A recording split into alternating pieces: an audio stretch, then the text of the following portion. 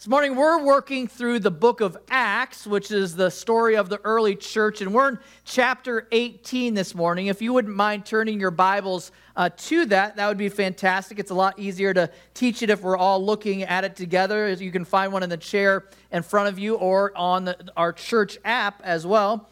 Well, as you're turning there, I wanted to read a story to you. It says this: a traveler was driving through a rural area one day and had an accident. He drove his car into a ditch. A local farmer came by to help with his horse named Buddy. Well, the farmer hitched Buddy up to the car and yelled, "Pull, Nellie, pull!" But Buddy didn't move. Once more, the farmer hollered, "Pull, Nellie, pull!"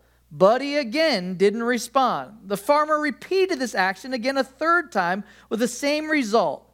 Then the farmer nonchalantly said, "Pull, Buddy, pull."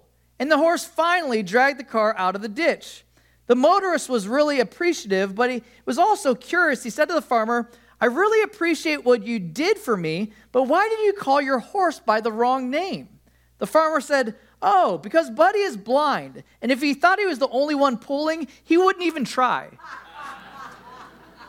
The idea for those of us that are buddies in this world, we don't like the idea of having to carry the weight all on our own. The idea is this, and it's presented in our title, is that teamwork makes the dream work. We said that so often this week during camp when everybody's kind of running on empty. You start to realize, thank goodness, it doesn't just depend on one person doing all of the work, all the heavy lifting, and there's a community effort. And that's really, from day one, God's design for the church.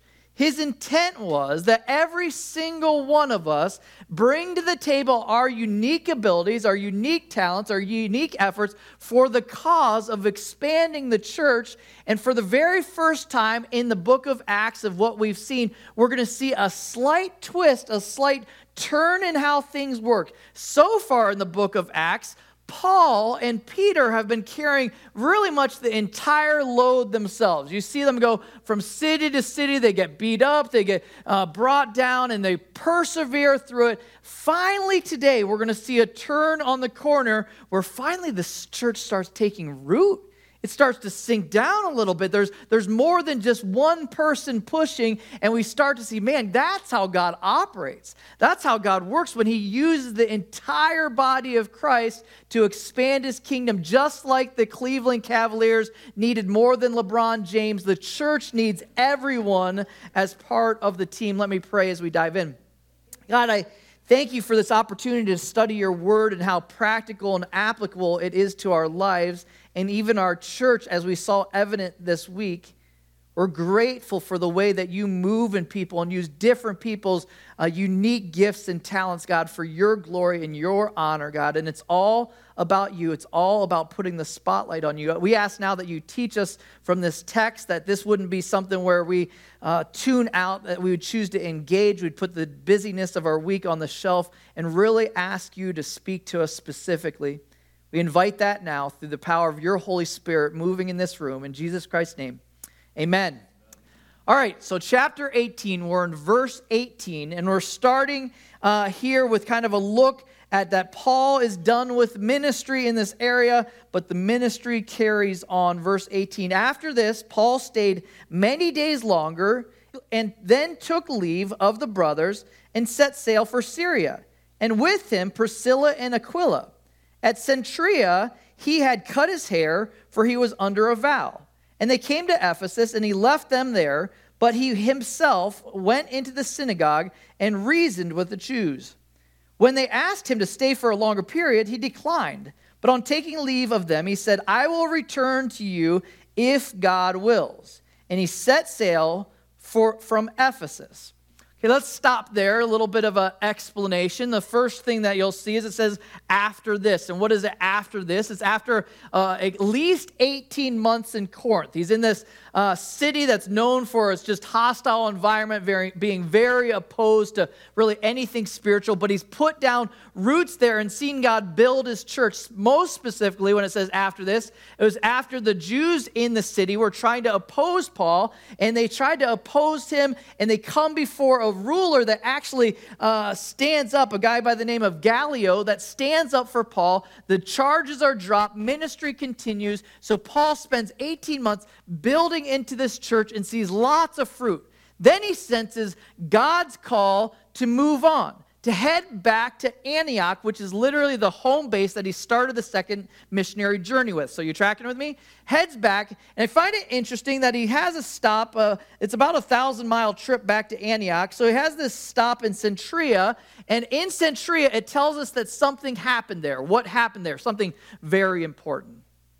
Doesn't seem that important. He got a haircut, right? Do you see it there in the text? It says that he had his haircut. He stopped at Fantastic Sam's or Great Clips, one of those, gets his haircut. And the reason it points to that is it was part of what was called a Nazirite vow.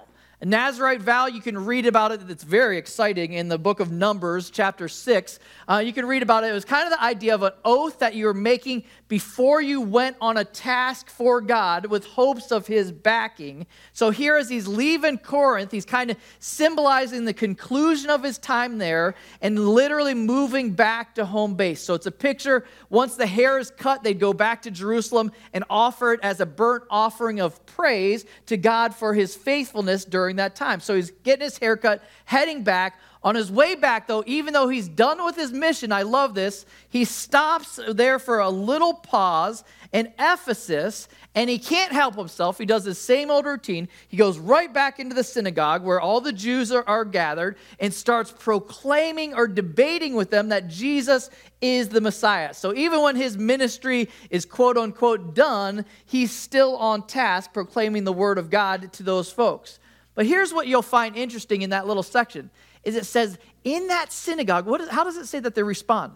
They ask him to stay. Now let's think where we've been in the book of Acts so far. In other synagogues, how was their response?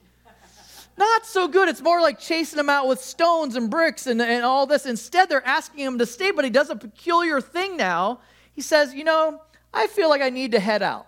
I need to head home. I need to follow God's plan for me. I need to leave. But here is the subtle little difference from the entire book of Acts till now, is now he's leaving, but when he leaves what? 2 people behind him, Aquila and Priscilla. He's realizing that teamwork makes the dream work. There you go. Thank you so much. So here's the idea. He's realizing it's not just about him. He's leaving behind a team that can continue on the ministry. And so he's just following God's will for his life. And he tells him, he's like, I want to come back. And I love how he ends his statement, if God wills it. My mom, when I was growing up, went on this kick. And it's really based in Scripture of making sure that you give God credit for it being his will before you move on to anything. That's based out of James 4. It says, come now, you who say today or tomorrow we will go into such and such a town and spend a year there and trade and make a profit. Yet you do not know what tomorrow will bring. What is your life? For you are a mist that appears for a little time and then vanishes. Instead, you ought to say, if the Lord wills, we will live and do this or that. As it is, you boast in your ignorance. All such boasting is evil. Ooh, pretty intense, right? The idea is this, that make sure that when we're planning things, that we're not just doing what I feel like doing. It's being based on a nudge by God in your life. Paul's saying, man, I hope to come back, but I don't know, Lord willing. When we were growing up, as I was starting to say, my mom had this thing. She must have read that exact same passage. And anytime we would talk about something we planned to do, she would always correct us and finish our statement by saying, well, Lord willing. And it got so out of control, you'd be like, hey, Mom, I'm going to run to the restroom. I'll be right back. And she's like, Lord willing. Like everything was Lord willing. And it stuck with me over the years because that idea is so true that, man, we don't want to take a single step forward without God being the one that's driving the ship. It's so easy for us to move independent from him on this. But here, the cool thing is, for the very first time, you're seeing that just because Paul moves on, the ministry doesn't stop. The ministry doesn't stop. He leaves trusted volunteers there to carry on the ministry. Parents in the room, any of you with older children, do you remember when your kids finally got to the age where you could leave them alone at home, alone, and trust that they weren't going to kill each other? Anybody remember that day? Some of you aren't quite there yet, but what a joy. In the past year, our kids are finally, and we're incrementally easing into it and kind of checking in. But my son is 13 now. My daughter's 11, and really she's the one driving the ship. But it's so refreshing, and then the other that's 9, that we can leave and we come back and we check pulses, like they're still breathing. We call it Camp Alive, and so it's an awesome thing. And think about that. That's exactly what's going on in the church now. Paul is able to leave and be like, hey, it's going to keep on going. Because why? Because the Holy Spirit's doing a work there. It's taken root. He continues there. He moves on. He spreads himself, heading back all the way to Antioch. En route there, verse 22, when he had landed in Caesarea, he went up and greeted the church, and then went down to Antioch. So that, in that little brief description, one line there, he's traveled over 1,200 miles. This is a big trip. He ends up back in the seaport, which is the closest one to Jerusalem. And in Jerusalem, he goes back to report all that God's been doing on these ministry trips, on these missionary adventures. How awesome would that have been if you're in that church where Paul and Silas come back and they're giving a report of everything that's transpired, how God's used them. I would suggest I pause there for a moment because, man, I think that's what the church is supposed to be. A storytelling place, a place where we come together, we gather, and what we do is share what God's been doing in our lives. And it's such an awesome thing that's what spurs you on. Think about what gives us motivation and compels us when you hear like, oh man, God's been faithful in your life that way. Oh, he's been faithful in your life that way. Oh, look how he's worked here. This week was jam-packed with stories like that. It was so fun. One of the stories that stuck out in my mind this week was a mom that came over, and she was having, I think she had 3 different generations of kids in the Awana program. She was serving her younger daughter that was maybe, I don't remember age, young, early teen, and they're serving, and then kids in the program. Well, the mom comes over with tear-filled eyes because she's like, you wouldn't believe. My daughter got to sit down and pray with one of these kids to accept Christ. So awesome to see multi-generations impacting the next generation. A beautiful thing that spurs us on. Another one, I was standing in this room and I was listening as all the kids were leaving and they had these crosses out there and parents are reading names for the first time. And those were clearly explained. This is if this is a first time profession or decision to follow Jesus Christ. I hear one parent see their kid's name on it and their only response was this, well, we got to go out to ice cream. I was like, pretty much as adults, we're just looking for any excuse to get ice cream. But it's such a beautiful picture of God's hand at work, and you're like, story after story. That's what the church is intended to be, and that's how it works. When we're together working, serving together, we're sharing stories of celebrating God's hand. That's what keeps the whole cycle going. It continues. So he's there, goes back, sets up, has a chance, and then heads all the way back to Antioch, which is where he began. In verse 23, it tells you what happens there. After spending some time there, talking about Antioch, he departed and went from one place to the next, to the region of Galatia and Phrygia, strengthening all the disciples. So he spent some time in Antioch. They believe most likely kind of took a break during winter. Spring starts going back. And this is now, as subtle as it may appear, this is the beginning of Paul's 3rd missionary journey, right there in that little verse. He's now starting and he's following the trek of the exact same route that he went on his first 2 missionary journeys. But here's the subtle difference. The first 2 missionary journeys, when he's going from town to town, how is he welcomed? With stones and hatred and prison time and being beaten. And now what does it say? What's happening? He's visiting. He's going from place to place that he's been, and he's seeing what? That the church is taking root. It's starting to set up, starting to happen. Now he's not going there trying to introduce them to Christ. He's going there to strengthen existing believers. He's coming to realize, wait a second, there's something to this. This is bigger than just me. How awesome is it when we understand that about the local church? Sometimes we can get kind of in our own little circle and be like, man, am I the only believer around? you forget that you're a part of a global enterprise of what God is doing. A couple of years ago, I saw this video that I'm about to show. It kind of made me laugh as a pastor had to describe what it is he actually does for a living. Take a peek at this. People often say to me, they say, J. John, what do you do? And it's always very difficult to know what to say. Because if I say to you that I'm a reverend, which I am, that conjures up certain images in people's minds as to what I might be. So I like to be a little bit creative in telling people what I do. I sat next to this lady on an aeroplane at Heathrow Airport, and I said, hello. And she said, oh, hello. And I said, where are you going? And she says, I'm going to Singapore. Then she said to me, where are you going? I said, I'm going to Australia. I said, what do you do? So she told me. Then she said, what do you do? And I said, well, I work for a global enterprise. She said, do you? I said, yes, I do. I said, we've got outlets in nearly every country of the world. She said, have you? I said, yes, we have. I said, we've got hospitals and hospices and homeless shelters. I said, we do marriage work. We've got orphanages. We've got feeding programs, educational programs. I said, we do all sorts of justice and reconciliation things. I said, basically, we look after people from birth to death, and we deal in the area of behavioral alteration.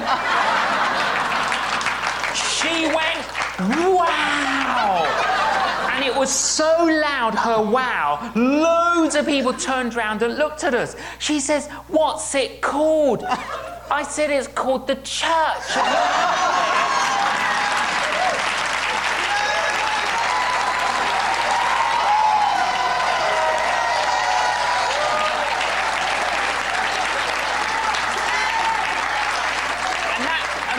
Really, isn't it? If we are a follower of Jesus, then we are part of a global enterprise. But not only is it global, it's intergalactic, because it includes everyone that's gone before us. Wow. So you're a part of something intergalactic. In fact, say to your neighbor, intergalactic. That's just fun to say. Pretty cool to think about that reality of when you invest in the church. It's not like you're like, oh man, I'm doing something that's about dead and it's about to extinguish, like it's about over. No, you're a part of something that's happening all over our planet.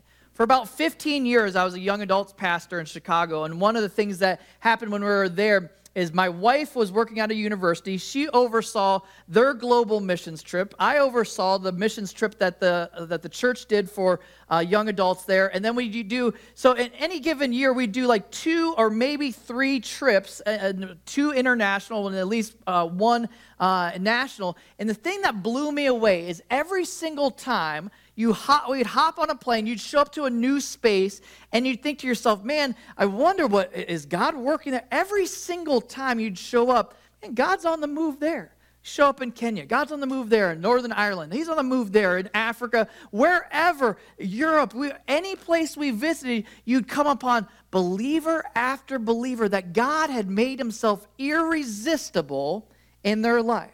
He drew them to Himself through His grace. I remember one time in Kenya where we were visiting these Maasai people. Maasai people are the people that wear like all red, and like they basically are herdsmen and carry spears. That's why I'm doing this, in case you're wondering. Visiting them, and this is how they survived. This was their staple diet. Is they would have the milk from the cows, which they took care of, and they poke little holes in the cows, and then the blood that came out would then add to the milk. That was their staple diet for protein. So these people, we come across some of them, and I met one of the chief's sons, and they said, oh, his name is Emmanuel. I'm like, his name's Emmanuel. I said, you do know that means God with us, right? And they're like, oh yeah, the missionary that was here explained that to us. That's why we named him Emmanuel. And you think about like, man, it doesn't matter where you go on the planet, God's moving and working. You're a part of something bigger than yourself. That makes it worth it. Any energy and effort that you put towards something because why? You know that it's going to last and you know that it matters. Think of how many dumb things we're a part of that you're like, oh, that was kind of a fleeting thing. That was a worthless use of my time. The church is not that. The church is not that. So here, he's going, he's visiting, he's strengthening disciples. He's seeing that it's taken root. And here it continues on. Verse 24, this is a fascinating description. It says, now a Jew named Apollos, a native of Alexandria, came to Ephesus. Remember, we were just there. He was an eloquent man, competent in the scriptures. He had been instructed in the way of the Lord, and being fervent in spirit, he spoke and taught accurately the things concerning Jesus, though he knew only the baptism of John. He began to speak boldly in the synagogue, but when Priscilla, remember them, and Aquila heard him, they took him aside and explained to him the way of God more accurately. And when he wished to cross to Achaia, the brothers encouraged him and wrote to the disciples to welcome him. When he arrived, he greatly helped those who through grace had believed. For he powerfully refuted the Jews in public, showing by the scriptures that the Christ was Jesus. Now, let me explain here what's happening. We're introduced for the very first time in a really long time to somebody other than who?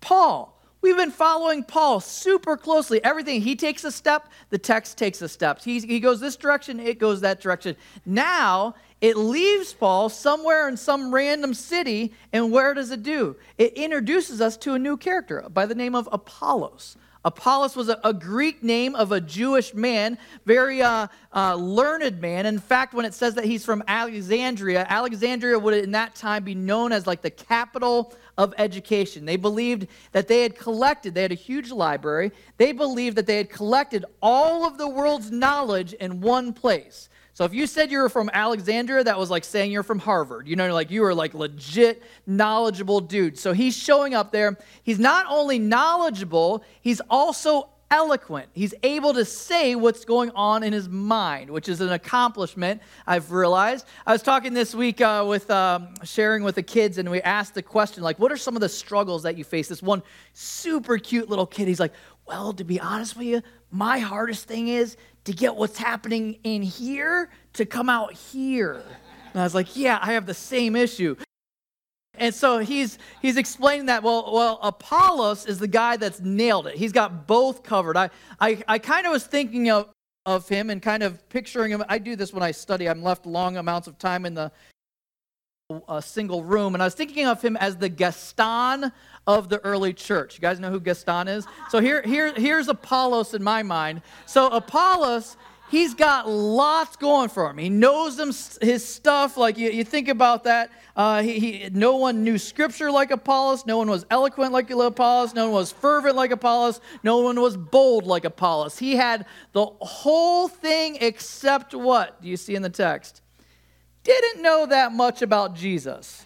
Knew a little bit. You know, he had a good starter knowledge. He understood what John the Baptist had presented, that one, he was the Messiah, two, that we needed to repent. So he had some foundational things, but he hadn't heard about the life, death, the resurrection of Jesus Christ, hadn't heard about the coming of the Holy Spirit. He had some major gaps in his theology, and that's where we see the church start to act the way the church is supposed to do. What happens?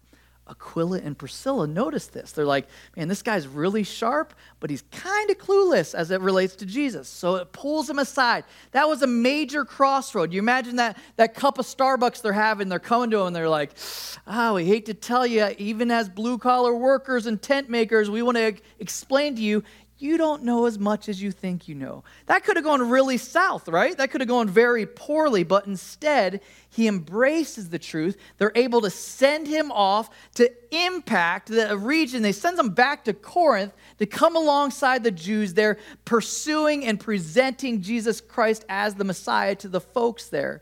I was thinking about that as it relates to us today.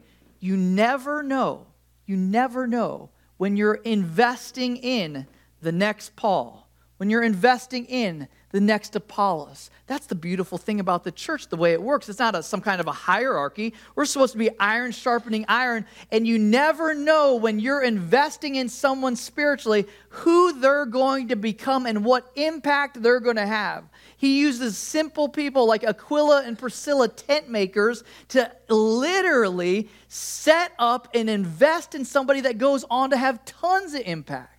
Think about that. I was thinking even over the years in my own ministry, I look back and I was reflecting on this in my office. I was thinking about all the different people over the years that I would have never guessed. A guy by the name of Dan Vasquez. He showed up in our young adults ministry, knew nothing about Jesus. Now, the most recent, he stays in touch with me. He's like, yeah, I just got hired as an associate pastor at this church called Harvest back in Chicago. So cool to see that. Another guy by the name of Manny that was like pretty much a gangbanger, and I was a part of it. Now he's leading a discipleship school here in the state of California, as if we couldn't use that. And you think about that. Another guy, Ben, that I got to spend time with, is now he got a Dove Award. I saw he's in a band that actually worshiping Jesus Christ. Joe Basil, my best friend growing up, is a legit evangelist. You can't get him to stop talking about Jesus as he pastors in a church in Fresno. You start thinking about these people when interacting with them at the time, you would have never guessed what God was going to do through them,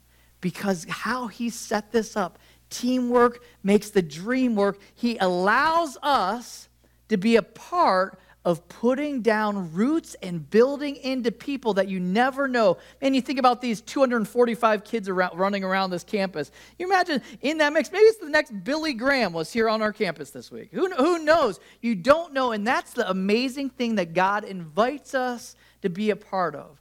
So, just wrapping up, my question for us is, what is the unique role you plan to play in the body of Christ?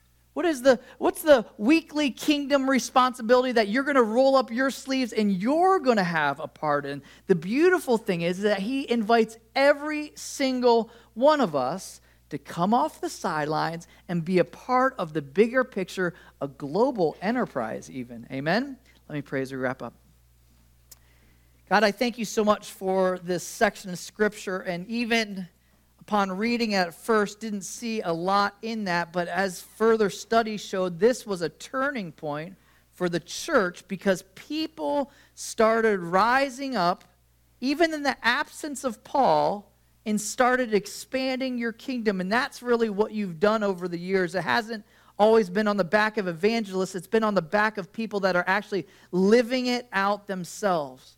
Simply, day to day. That's my prayer for this church. That's my prayer for myself, is that we would see ourselves as part of the greater mission, the greater ministry of the church of Jesus Christ. There are zero regrets for the person that invests in that. Pray that would sink in. We take that to heart and even look for ways to apply it this week. In Jesus Christ's name we pray. Amen.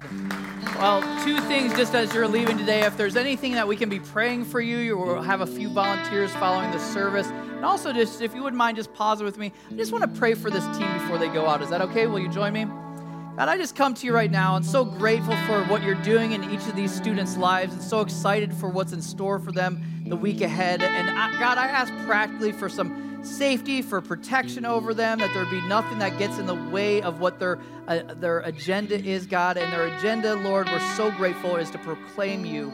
I pray that you'd provide divine appointments in advance, you'd prepare hearts in advance, soften them, provide conversations that point to the love of Jesus Christ. I pray that this would be a growing week for each one of them, and they'd come back with more of a fervor and a passion than ever for you. We pray this in the strong name of Jesus Christ. Amen. Thanks so much. Have a great Sunday.